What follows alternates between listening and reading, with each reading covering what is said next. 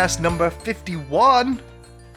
There's no echo this time. I'm by myself. It's a mini solo podcast where I'm going to be catching up on the recent films and TV shows I've been watching before going over the recent film and TV news. Now, before I get into that though, there's one thing that I do want to bring up, and that is to have a quick recap, really, of the YouTube side of things more than Twitch right now, because YouTube just let me know that this year, across all the videos, we received 45.6 thousand likes this year, which was also added up to 25 million total minutes watched.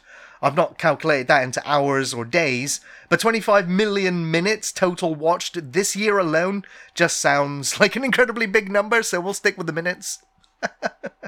And also this year on the YouTube channel, we picked up 2,883 new subscribers. So I just want to say a huge thank you to everyone that has been subscribed over on the YouTube channel over the years. It has meant so much. So thank you, thank you, thank you.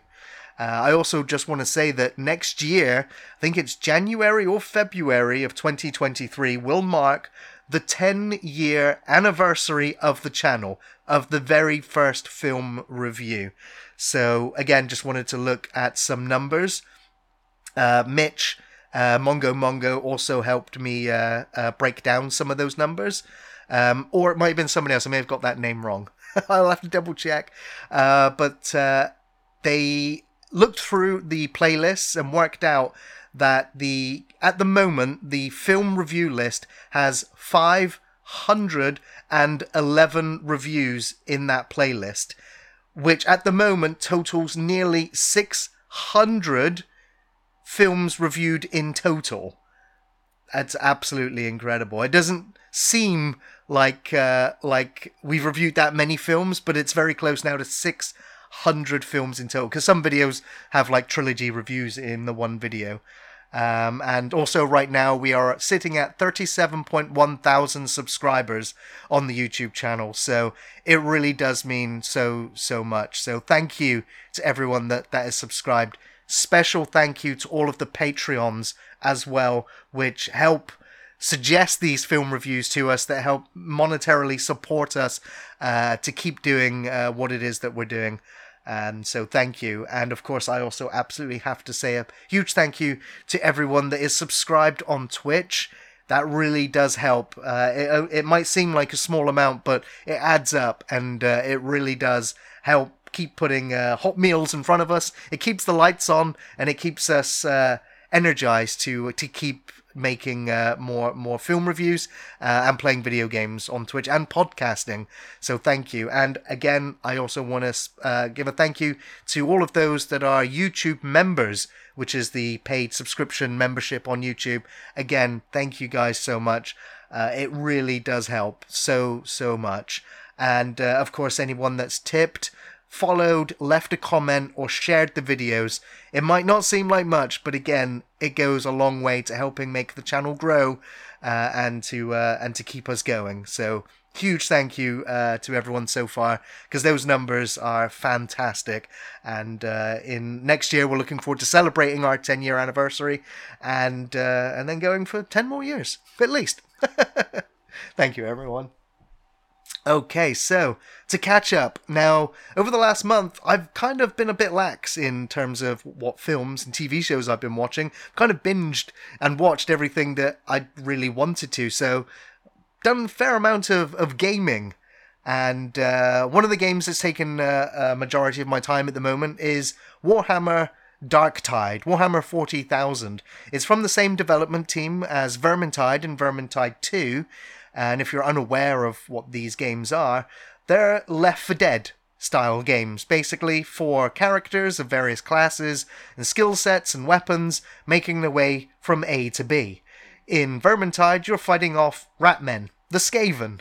Now in Warhammer 40,000 Darktide, you're fighting off the forces of chaos, more specifically Nurgle, and the plague that has rotted throughout this city. Now, Vermintide and Vermintide 2 were fantastic games. They were good games even at launch. They had some problems, but they were good. Those problems got fixed.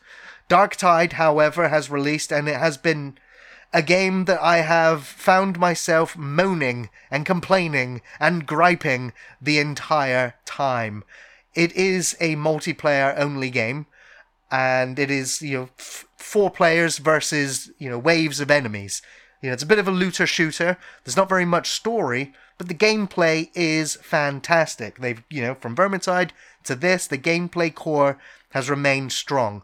Vermintide focused primarily on melee combat, whereas Darktide introduces, bolter guns, laser guns, all that 40k tech, but it still doesn't shy away from its melee combat. It's satisfying to go from guns to melee and back to guns in the flow of combat. There's 4 different classes to choose from. They offer a variety of ways to play. It is best played with friends. However, the gameplay is all fine, but the rest of the service that is with part of that game is missing. It is lacking features, lacking polish. The game launched to a myriad of technical issues. It was poorly optimized, and it's missing key features that should be in the game at launch. After playing it for several days, I kind of feel like it's an early access game. We're paying full price for an early access game, and it is a bit of a shambles, in my honest opinion. There is so much that's worth complaining about. I've caught myself now deciding during gameplay to just stop complaining, because it's all I seem to do. But because the gameplay loop is so fun and playing it with friends, I don't want to bring them down, even though they're kind of feeling the same way too. It's got a long way to go, so I'm optimistic for the future of Warhammer Darktide, but I'm not impressed with the state that the game launched in. So it'll be a game to keep checking back on. And I know some people in the comments have said that it's a game maybe to come back 6 months from now and probably get what would equate to a base game. Anyway, wasn't the only game that kind of disappointed me this last month. Callisto Protocol. It's a game that I'd been anticipating, excited for. It's from the development team of Dead Space after they got let go by EA, and I was kind of hoping that this would be the next Dead Space. And throughout my time playing it, all I could think of was that Dead Space did it better. It's like they wanted to make Dead Space, but kept going, well, if we put that in it, then it's too much Dead Space, so we'll take that out. And those things worked. Those things were fun. Callisto Protocol is not... It is fun, but it has a lot of features in the game that make it unfun, like the combat. The combat can feel clunky, kind of like a Silent Hill Downpour or Condemned. The dodge mechanic system is fine, but it's not fun. It's not rewarding enough.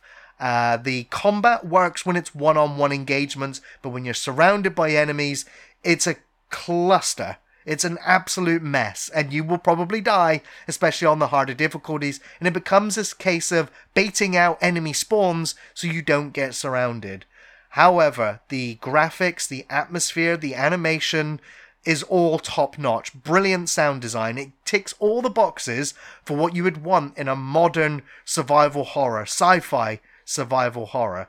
So I've enjoyed it more than I think many general gaming audiences would have.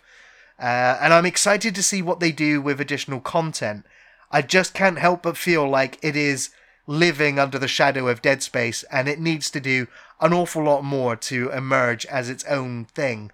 That being said, the developers want to continue working on this franchise. This is not going to be a one game and done. There's got a season pass. They want to do more within this universe, and I want to see where it goes. I want to give them that support, but I'm just a little bit disappointed overall with Callisto Protocol. But I also blame myself because it was one of my most hyped games of the year. So I'm going to stick with it for now, and we'll see again where that game goes next year.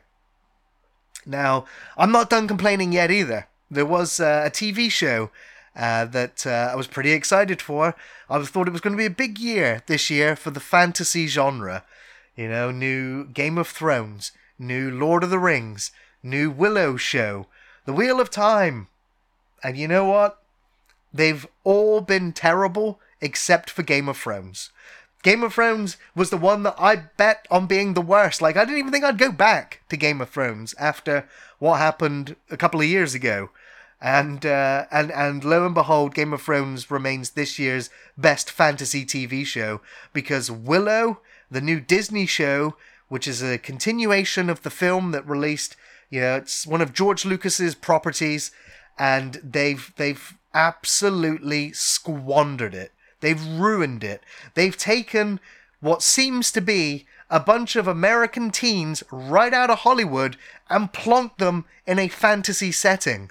As if they're, the characters are walking around complaining that they're bored. It's like as if they've had their mobile phones taken off them. It's how they behave, like spoiled brats.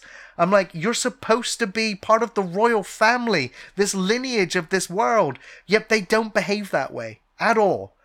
It's just terrible writing. I most of the cast I'd not seen before, except for, I guess, some returning cast members, and even they are terrible. Warwick Davis, love him as Willow. Fantastic guy. Watch him in interviews. He was great with Ricky Gervais and Extras, He is a talented dude. Yet in Willow, it feels like they have taken away any ounce of talent that any of these actors might have had going into this. Warwick Davis delivers all of his lines in such a monotone delivery, you wouldn't think that the entire world was in jeopardy with the way that he delivers his lines. Terrible characters, terrible performances, terrible story, piss poor setting. It is aggravating. It is so aggravating. It is so piss poor that listen to me lose my words. You want to keep watching to just see how terrible it can get. Like, you want to watch it go off a cliff and then roll down and then explode and then watch an Acme weight land on top of it afterwards, is how bad this show is going. I cannot recommend it at all unless you really want to watch a train wreck, unless you really want to watch the last vestments of your childhood get completely squished. My God, my absolute God, Willow for me goes down as the worst fantasy show of the year. My God, and I didn't think it was possible after The Lord of the Rings this year, The Rings of Power. There was one good show though this year, over the last month, that I've just recently started watching, that I didn't think I was even really that interested in. I grew up watching the Addams Family movies. I watched the cartoon. Nice and freaky. I love the gothicness. Didn't think I'd really care about the Wednesday character on her own outside of the Addams Family. To my surprise, I'm now 5 episodes in, I think, to an 8-episode season. It looks like they're going to make a season 2 as well, especially with the fact that Wednesday and Jenna Ortega are just appearing everywhere at the moment. It seems to have taken off. I'm not aware of the critical responses to the show, or really word of mouth. I don't really know anyone else that's watching it. But what I can tell you is that it has that family value, Harry Potter-ish vibe with the fantasy magical boarding school, university, for the gifted outcasts of society. So Wednesday being there, I was like, okay, this setting works. I like the gothic vibe to it. I like the whimsical magic to it. Some great acting. The Addams Family members themselves do also feature in it quite a bit as well.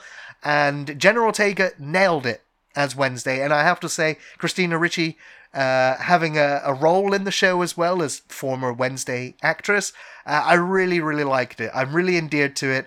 It is, teen drama, but it's done in such a way, and I love the dry, gothic, dark humor. It's Tim Burton. It's been a long time since I've wanted to praise anything that you've done, but this Wednesday show, it's absolutely worth a watch.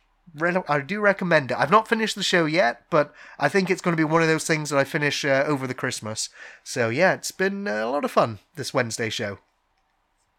Okay, well, that is it for my catch up. So we're going to go into the news. And I thought we were going to have a podcast where we didn't have to talk about the thing that we usually do at the beginning, and that is of those that have passed away.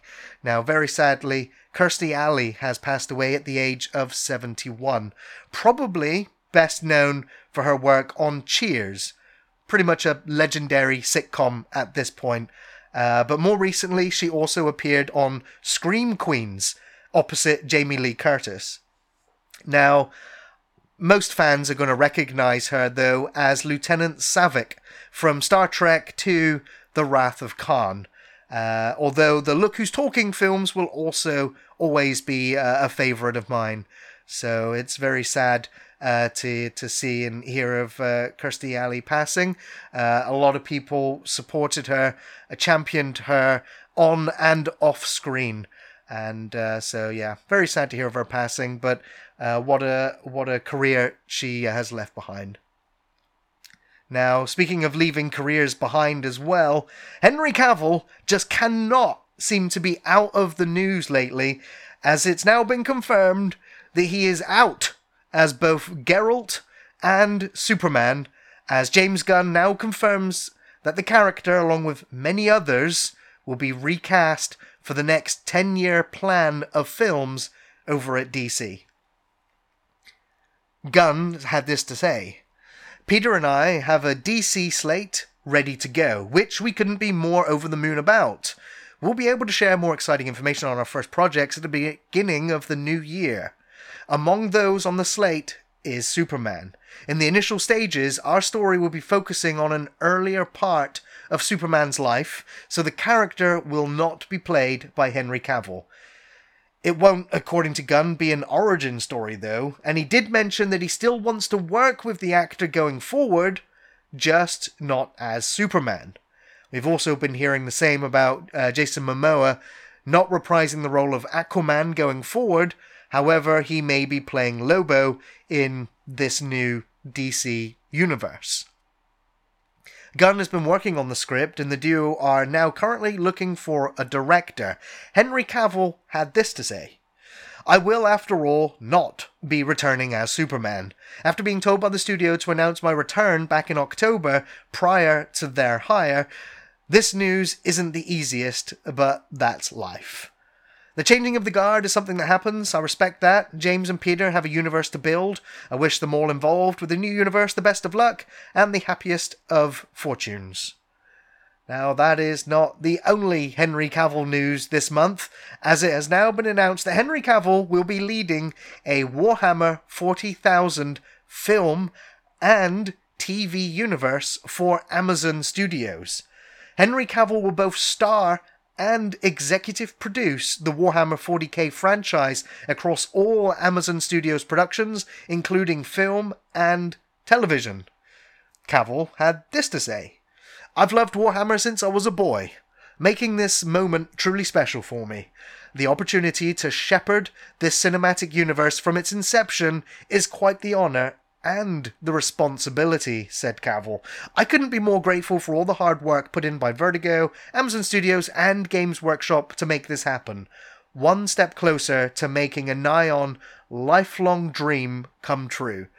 Now, for those that are fans of Games Workshop, Warhammer, this has got to be pretty damn exciting. Not only is Henry Cavill becoming the face of geek culture lately, the fact that he is also passionate and is a lore keeper of this universe, I think fans can now rest easy knowing that it's not just going to be a half-done adaptation, that it's going to go through quality control. I also think it's very exciting because even though I don't partake in the playing of the Warhammer miniatures, I have quite a few friends that do. A lot of my friends have been managers of Games Workshop stores, including Andy. Now, it's not my forte at all, but in terms of the lore, in terms of the stories, the characters, the alien races from orcs, Eldars, the Emperor, there's so much in there, spanning stories over so many millions of planets, that the scale of this universe is unfathomable to me. Unfathomable.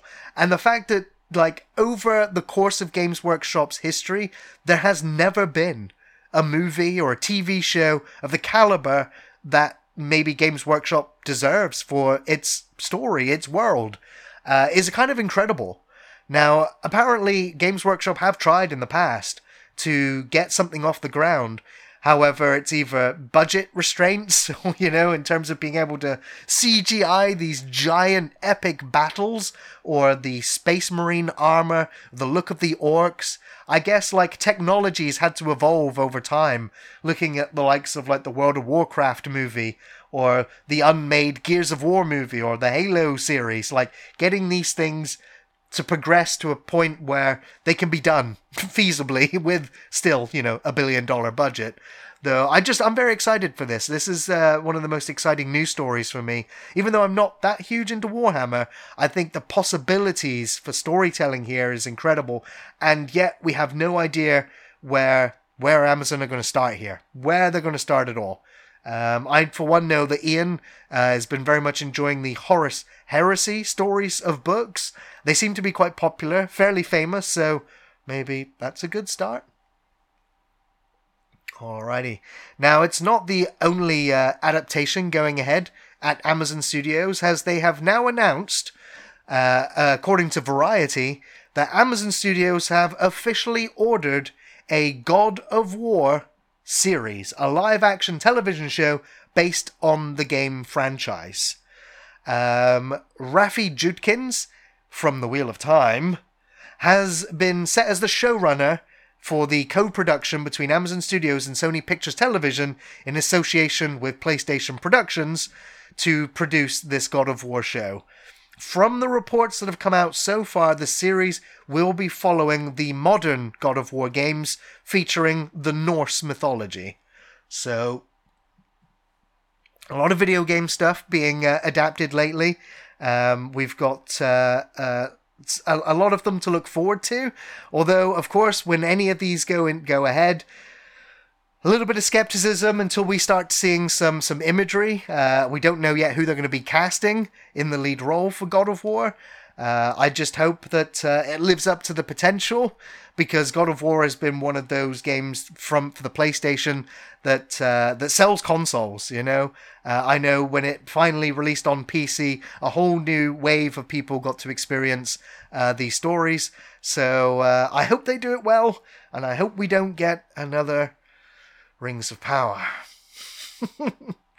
So yeah, it's very light on the news stories this month. However, I do have some quick-fire news for you. Now, most of these quick-fire news stories and trailers that we're going to get into, they're kind of really just getting excited, or at least letting you guys know of some of the things to get excited for potentially next year in the world of films. Now, one of those is Evil Dead Rise. Now, a fair few images have been popping up online week by week, either Bruce Campbell tweeting behind-the-scenes photos out, or official posters being unveiled. I'm very excited for Evil Dead Rise. It has a release date now of April 21st, 2023. Director Lee Cronin has said that it firmly fits the lineage of Evil Dead as a fifth entry into the franchise. Obviously, no Bruce Campbell on screen as Ash, but just like Evil Dead, he says, it straps you onto a rocket that's fueled by blood. He grinningly told them, you can either get off, or you can stay on till it explodes. I want to watch a blood-fueled rocket explode with Deadites on board. Yes, give me more Evil Dead Rise. Now, the big twist, I guess, for this Evil Dead is that it's not going to be in a small country town. It's not going to be in a cabin in the woods. It's going to be in a skyrise, in a skyscraper, in an urban setting. This is kind of really the first time that Evil Dead's done this, so I'm expecting boomsticks, chainsaws, Deadites, and decapitations. Oh my. April 21st, Evil Dead Rise. Next bit of news is that Ghostbusters Afterlife sequel has announced a release date of December 2023, with Gil Kenan writing and directing this time. Gil Kenan co-wrote Ghostbusters Afterlife, and Jason Reitman will be overseeing this sequel, and this new Ghostbusters film will be based in New York. The two of them have also heavily implied that the Spengler family would be the focal part of the film, with all the former cast members returning, except for, at the moment, the actual Ghostbusters. They've not confirmed whether any of them will be returning. However, I do think that we're probably going to see Ernie Hudson back as Winston, and Dan Aykroyd back as Ray. So I only think it's Bill Murray who's probably not going to return. But we'll have to see. We'll have to see. Now, I really enjoyed Ghostbusters Afterlife. I know some fans didn't like it, didn't like the treatment of Egon, but I thought that they handled that really, really well. And I'm all up for this expanded Ghostbusters universe. I think so long as Jason Reitman oversees it as well. Obviously, he recently lost his father this year after making Ghostbusters Afterlife, who, of course, the director, writer for the original movies. I only hope that it keeps its integrity and it doesn't, they don't mess it up. As far as I'm concerned, Afterlife didn't mess it up. It honored what came before it, tried to bring in new audiences, honor the old fans as well, and I think they pulled it off more so than any other late reboot, soft reboot movie has done. The passing of the torch really just needs to be completed, I think, in this next film. But we got a whole year to wait for that one. I'll be excited to see the trailers and the news that comes out with that one. And of course, it's a franchise that's near and dear to me, so throughout next year I'll be keeping you guys updated on any news that comes out of the next Ghostbusters. Now, back to Amazon. This is a story that I'm excited for. As you know, I'm a huge horror fan. And this is The Deep. Amazon are making a series out of the underwater horror novel, The Deep, that also scared both Clive Barker and Stephen King. Clive Barker called the novel utterly terrifying, while Stephen King similarly raved that The Deep scared the hell out of him. Now, he said it's old school horror at its best. Now, it's set in the near future. The Deep centers on a research station at the bottom of the ocean where a miraculous discovery signals a new hope for humanity, but secrets unearthed on the ocean floor may hold devastating consequences for the world above. Now, I'm a big fan of The Abyss, like James Cameron's The Abyss, so just, anything that's set underwater, at the ocean's, the depth of the ocean is automatically ticking the boxes of claustrophobic, pressure, horror, being crushed under the weight, yet alone when you've got Cthulhu-inspired Lovecraft monsters that are going to break out of the deep, whilst the human race is slowly dying on the surface because of some illness which is causing people to forget. Basically like mass hysteria. Everyone's forgetting how to do basic things. So these scientists are at the bottom of the ocean trying to find the cure. They think they found it, then all hell breaks loose. So this looks like it could be a pretty interesting sci-fi horror show. Excited to see where this one goes. Hopefully they do it well. Okay, now here's another remake that's going ahead. The Keep remake has now signed Greg Nicotero to oversee the project. The book by F. Paul Wilson was turned into a feature film just 2 years after being published in 1981. Wilson hated that film adaptation, and it was famous for studio interference, and of course, it bombed at the box office. So, could this be a case of a bad film being remade? Now, Greg Nicotero was a longtime fan of the book, The Keep, and, for me, it's always great to see anyone from KMB Effects Group also directing a feature.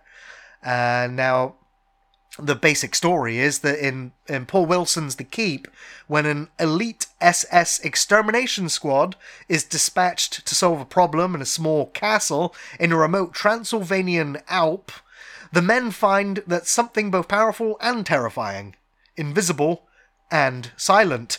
The enemy selects one victim per night, leaving the bloodless and mutilated corpses behind to terrify its future victims. So, yeah, it was a film directed, I think it was by Michael Mann, and it never got Blu-ray treatment, 4K re-releases. You know, it released on VHS and DVD and has pretty much been forgotten by everyone. So, the original book's author, you know, teaming up with Greg Nicotero, this one could actually be pretty damn exciting. So, we'll see what happens with this one. Alrighty. Next bit of news for you is that Scream 6 now has its release date of March 10th, 2023, with Melissa Barrera claiming that this Scream film is going to be 100 times gorier than any Scream film that's come before it. This new movie will take the franchise into New York City for the very first time, with Jenna Ortega teasing an action-heavy and gore-heavy new installment. And this straight away got me thinking of Terrifier. Like, Terrifier and Terrifier 2 have kind of, I think, going to influence anyone that's making a slasher movie going forward. Especially with the low-budget Terrifiers. Terrifier being very low-budget, yet making in millions, and getting a reputation for being uber gory. And it's essentially a guy in a black and white clown outfit. You know, Ghostface isn't too dissimilar, really, except more meta and more verbal, you know? But it does make me think that the filmmakers are looking at the success of Terrifier, being within that same genre, and now wanting to take a stab at making the final Scream movie the goriest to date. So we'll kind of see there now from some of the interviews with the cast members, they said that they wanted to go gorier with Scream 5, but they tried to honour the film's legacy where, yes, the Scream films have been bloody, but never really gory. So will this Scream 6 stand on its own? Will it just be the fifth sequel that nobody cares for? Because a lot of the returning cast are now either dead or refusing to come back. I guess we'll find out March 10th next year. Back to Sci-Fi. The Sci-Fi Channel are going to be releasing a new series in February 2023. It's only a few months away, and it is a space survival series from Dean Devlin. Now, right away, when I hear the name Dean Devlin, my brain goes to Roland Emmerich and the Independence Day movies and all those huge blockbuster disaster films. I'm like, that's Dean Devlin and Emmerich, like Moonfall, right? So I'm just like, right, trash. It's going to be trash.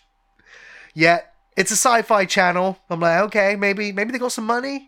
Like, they've got Dean Devlin, like, I'm sure he's not cheap, really. I've seen the budgets his films work with. But this sci-fi series takes place 100 years in the future when planetary colonization missions have begun as a necessary thing to help secure the survival of the human race. The first of these missions, on a spacecraft known as Ark-1, encounters a catastrophic event, causing massive destruction and loss of life. With more than a year left before they reach their target planet, they're going to be dealing with life-sustaining supply losses, the loss of leadership. The remaining crew members have got to become their best versions of themselves in order to stay on course and survive. Now, one of my favourite shows of the last 3 years has been For All Mankind, which is the Ronald D. Moore show, which I will yet again shout from the rafters as a sci-fi show to get behind. One of my favourite sci-fi shows right now. Now, this one here looks to be taking some of the aspects that I like about For All Mankind, which is a kind of realistic look at potential space disasters in a realistic way. I'm hoping this one's going to do that, but on a much bigger, grander, Dean Devlin scale. But knowing that it's on the Sci-Fi Channel, I'm like, I hope the budget can give me what I want. Yet the first few images that have come out for the Ark, because it's only out in 2 months, basically shows some Dead Space looking corridor sets with dead bodies scattered everywhere. So I'm like, okay, I'm in. Just from a couple of images.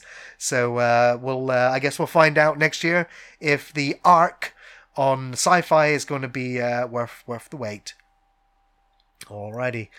Here's another one that I'm a little bit skeptical of. We finally got the showcase reveal of Dead Island 2. And the showcase revealed new and returning features and new gameplay mechanics. And essentially it looks more like Dead Island. More of it. But, it looks great. Like, new graphics engine, new lighting, new disemboweling, new guts and bits and pieces flying all over the place. I'm still just going to put this one on the let's see how it goes, because Dead Island, as fun as it was, after a couple of hours, you soon realize that that's it. Like, this game is not going to live up to its opening video, and it's certainly not going to live up to its announcement trailer, which is still, for me, like, one of the best looking cinematic video game trailers of all time. Whether you watch it in forward or reverse, it still absolutely works either which way. So, Dead Island 2, it's going to be a co-op game. It's going to be a co-op looter-shooter sandbox in a zombie-infilled environment. If that's your thing, you're going to have a lot of fun with this. This game looks like it's got more character, more flair, and it looks like they've done all the things that I criticized about the last game, yet, without playing it, without being in that world, there's only so many zombies that you can cut up with a flaming katana before, sadly it does get old. But it's very sad, really, when you think about it. It should be fun forever. So, yeah, I hope Dead Island 2 works, because I'm not in a rush to jump back into this one. You guys know I love my zombie genre. I really, really do. But after Dead Island, I kind of didn't even want to play the Dying Light games or any of the other parkour zombie survival games. It was like I've Dead Island out. So I don't know if I'm yet ready for an official Dead Island sequel. But it's got zombies in it, so I'm probably going to have a look anyway.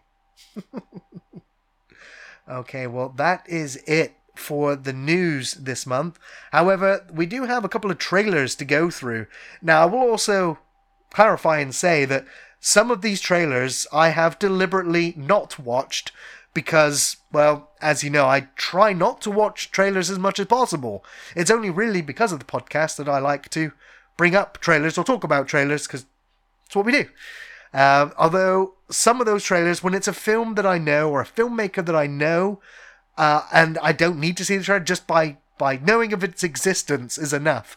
So I'm hoping by just announcing some of these trailers, we can acknowledge their existence and some more films to get excited for in 2023. Oppenheimer. Christopher Nolan as the director. That is usually enough for most film audiences to go, it's a new Christopher Nolan movie? I'm in, right? Oppenheimer is going to be a historical drama about the creation of the atomic bomb and the physicist J. Robert Oppenheimer who devised it. Now, because this is a Christopher Nolan movie, it looks like it's going to have all of the trappings of, like, Interstellar, in terms of the spectacle of the special effects. Now, this film looks like it's going to be a special effects extravaganza to also heighten the drama of the should we, shouldn't we devise something so terrifyingly dangerous? Can mankind really exist afterwards? But it looks like the special effects goes all the way down to the subatomic particle level as Nolan claims to be recreating an atomic bomb for this film. I've not watched the trailer. I don't want to see the trailer. It's Nolan. There's going to be an atomic bomb. There's some good actors involved. I can't wait to see this. And this one's going to be coming out in July of 2023. And I also believe it's coming out at exactly the same day or the same launch window as Barbie Girl, or just Barbie, as it's being called. Margot Robbie is going to be playing Barbie. And this trailer, I had to watch this trailer. I had to see this trailer to believe that it was real, that it's actually happening. Like, I know we had the Emoji Movie, and we've had all kinds of, like, Angry Birds movie, like, all these things that you just don't think should be a movie. Like, we had Battleships, right? Like, how many other toys can be turned into movies? Well, now Barbie is getting her own movie. Now, I have to say, even if you are not interested, like me, in watching Barbie, right? Watch this trailer. It is done in the style of 2001: A Space Odyssey, and it is so bizarre. It is an acid trip into another filmmaker's idea of this world. Like, Barbie doesn't exist in our world. She exists in like the Lego movie, like the Lego world. Like, we're going into plastic fantastic here. Like, I can't believe it. I like, when the trailer finished, I was just like, this is going to do amazingly well. It's probably going to do better than Christopher Nolan's, Oppenheimer, just because of the bombastic visualness of it. It's just so alive and fake that it just, you be curious to find your reactions to the Barbie trailer in the comments below, please. Now, this is another film that's coming out that I only just got made aware of it, and it's a film which I've decided I'm not watching because let's see if this works for you guys as well. It's called 65. I think the film's called 65. Adam Driver, 65 million years ago, produced by Sam Raimi, got dinosaurs in it. Do you need to see more? Do you want to spoil anything with a trailer? No. No, sir. Adam Driver and dinosaurs, produced by Sam Raimi. This is coming out in March 2023, so not long to go for this one. Very excited for this one.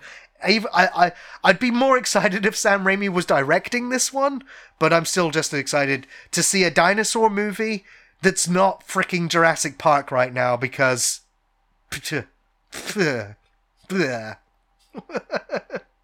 Jurassic Park really dropped the ball for me these last two movies especially. So yeah, I'm glad to see that we're going to see a big budget dinosaur movie. Again, I've not seen the trailer, but the poster itself has dinosaurs in it. So hopefully it's not a case of false advertising and he only gets trapped. I'm guessing trapped back in time for 10 minutes of the movie. Well, I guess we'll have to see. Next bit of film news. Cocaine Bear. Wow. What? Can you believe this? The trailer for this from Elizabeth Banks. It's a comedy thriller, and they are basing Cocaine Bear off a real incident where a drug runner in the 1980s dropped a huge stash of cocaine in a national forest in North Georgia, which was then found by a black bear who gobbled it all up. And so as a springboard, this movie tells an imagined story of what might have happened in the following 24 hours of this cocaine bear. Like, mind blown. Watch the trailer, see it for yourselves. This one, it's probably going to be an amazingly terrible movie that we're going to talk about for years. I hope. I can't wait to see this one. Very excited. Now, here's another one to get excited for, especially if you're a fan of Doug Bradley. As we know, we had a new Hellraiser movie in this year, 2022. Wasn't the best Hellraiser movie. It was better than probably most of them, but it wasn't Doug Bradley in the role of Pinhead. So, we have Thorns, a new movie that is at least co-starring or featuring Doug Bradley, who is also narrating the trailer. The moment the trailer starts and you hear Doug Bradley's voice, you're kind of like, it's been a minute since I've heard your voice. Take me away. And this looks like a quasi-sequel to Hellraiser, complete with Cenobites, disturbing religious iconography, and an impending apocalypse, monsters and nuns running away screaming, and Doug Bradley dressed in religious attire going, essentially. This looks like fun. It also looks like it's very, very low budget. But, hey, it's a horror movie with Doug Bradley, with Cenobite-looking creatures. I want to see this. So it's definitely one I think horror fans should keep an eye out for. That film is called Thorns. There is a trailer available for it now. I'm not sure this one has a release date just yet, but it's definitely one to keep an eye out for. Now, got one last trailer to talk about, and I'm not sure yet how I feel about this one. We had a new Indiana Jones trailer. The Dial of Destiny. This film will be releasing June 30th in 2023. Now, The Kingdom of the Crystal Skull was one of those films that is still being torn apart by film fans and critics, disowned by Indiana Jones fans, completely destroyed what was a beautiful trilogy of films. Harrison Ford nailed this character across those movies. Great supporting characters. Wonderful, wonderful theme tune. It was made with such passion and in such a way that it's been so endearing. A timeless classic, the Indiana Jones trilogy. And then the Crystal Skull kind of just shit on it. It introduced aliens into this world. It had Shia LaBeouf stealing the limelight from an aging Harrison Ford. It was not liked. And of course, the famous nuke. Harrison Ford, Indiana Jones getting into a fridge and surviving a nuclear blast.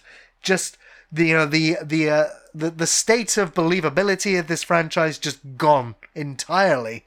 And so I am kind of with this trailer for Indiana Jones.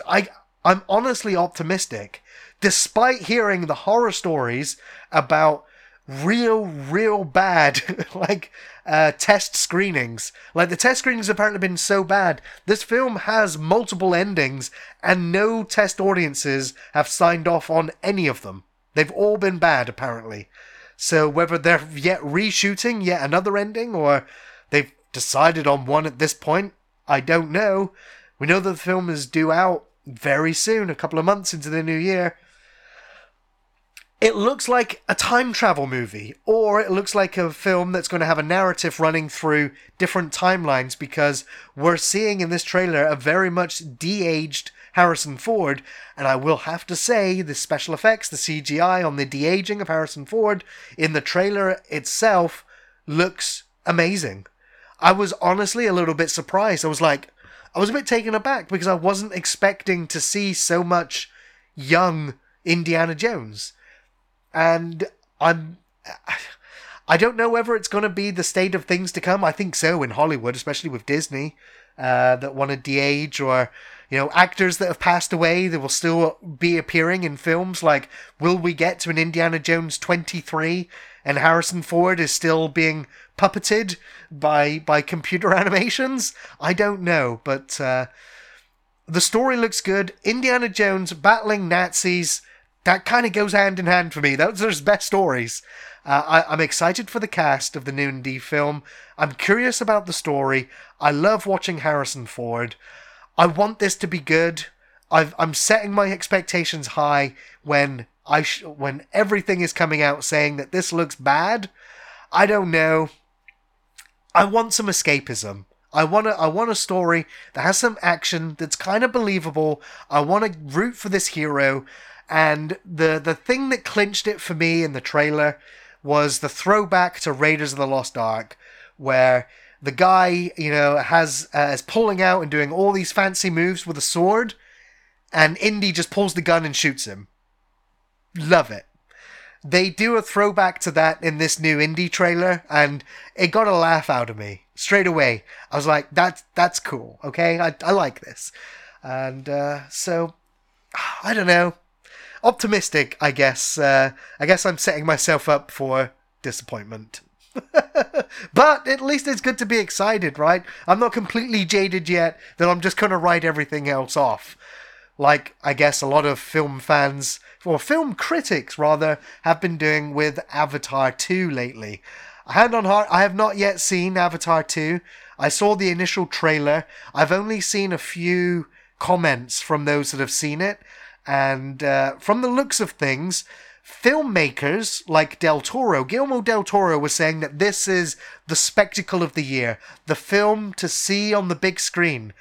And that gets me excited. When Del Toro is talking about Avatar 2 being the spectacle of the year, I'm like, oh, I need to go see this in 3D right now. And then hearing like a film critic that I've adored since I can remember, Mark Kermode.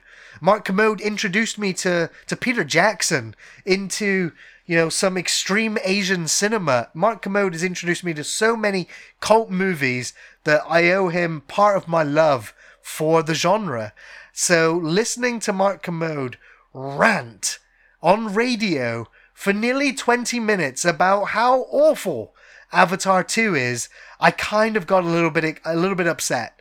I mean, he didn't just rant. Mark Kermode didn't just rant about Avatar 2. He even put on cartoony voices whilst he was reviewing it. And from, like, Mark Kermode is a straight-laced guy, right? He does not go into theatrics when he's discussing movies. So to see him get so animated, I was like, either he had so much fun, or he's having fun, you know, recounting this experience that he had with Avatar 2, or he really fucking hates Avatar 2.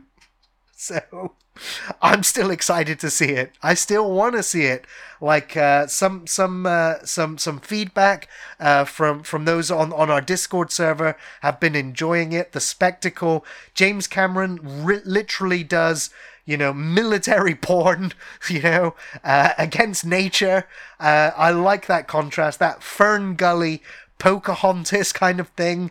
I just hope that it's not a straight, you know, remake of Avatar 1. I do hope that there's some character depth, some more story there. But at the same time, I'm also there for the technical marvel of what Cameron's put on screen. I think from the trailer alone, it looks stunning in terms of its visuals are beautiful, the music. I just hope that the stories and characters are there. Of course, I've not seen it yet. I'm hoping to be able to give a review for this one now in the new year in podcast 52. So it's probably the one film that I've looked at booking tickets for it from 10 a.m. to 10 p.m. And at the moment, almost every other screening has sold out, or most of the good seats are gone, or that it was too crowded for me to want to spend that much time surrounded by other people in a theater experience. So I'm delaying seeing that one now until the new year. And also from me, that will be me now signing off for the year. That is the end of the news and the trailers this year. So I just want to say a massive thank you to everyone for tuning in and listening to this solo podcast. I hope I didn't ramble on too long or for too much.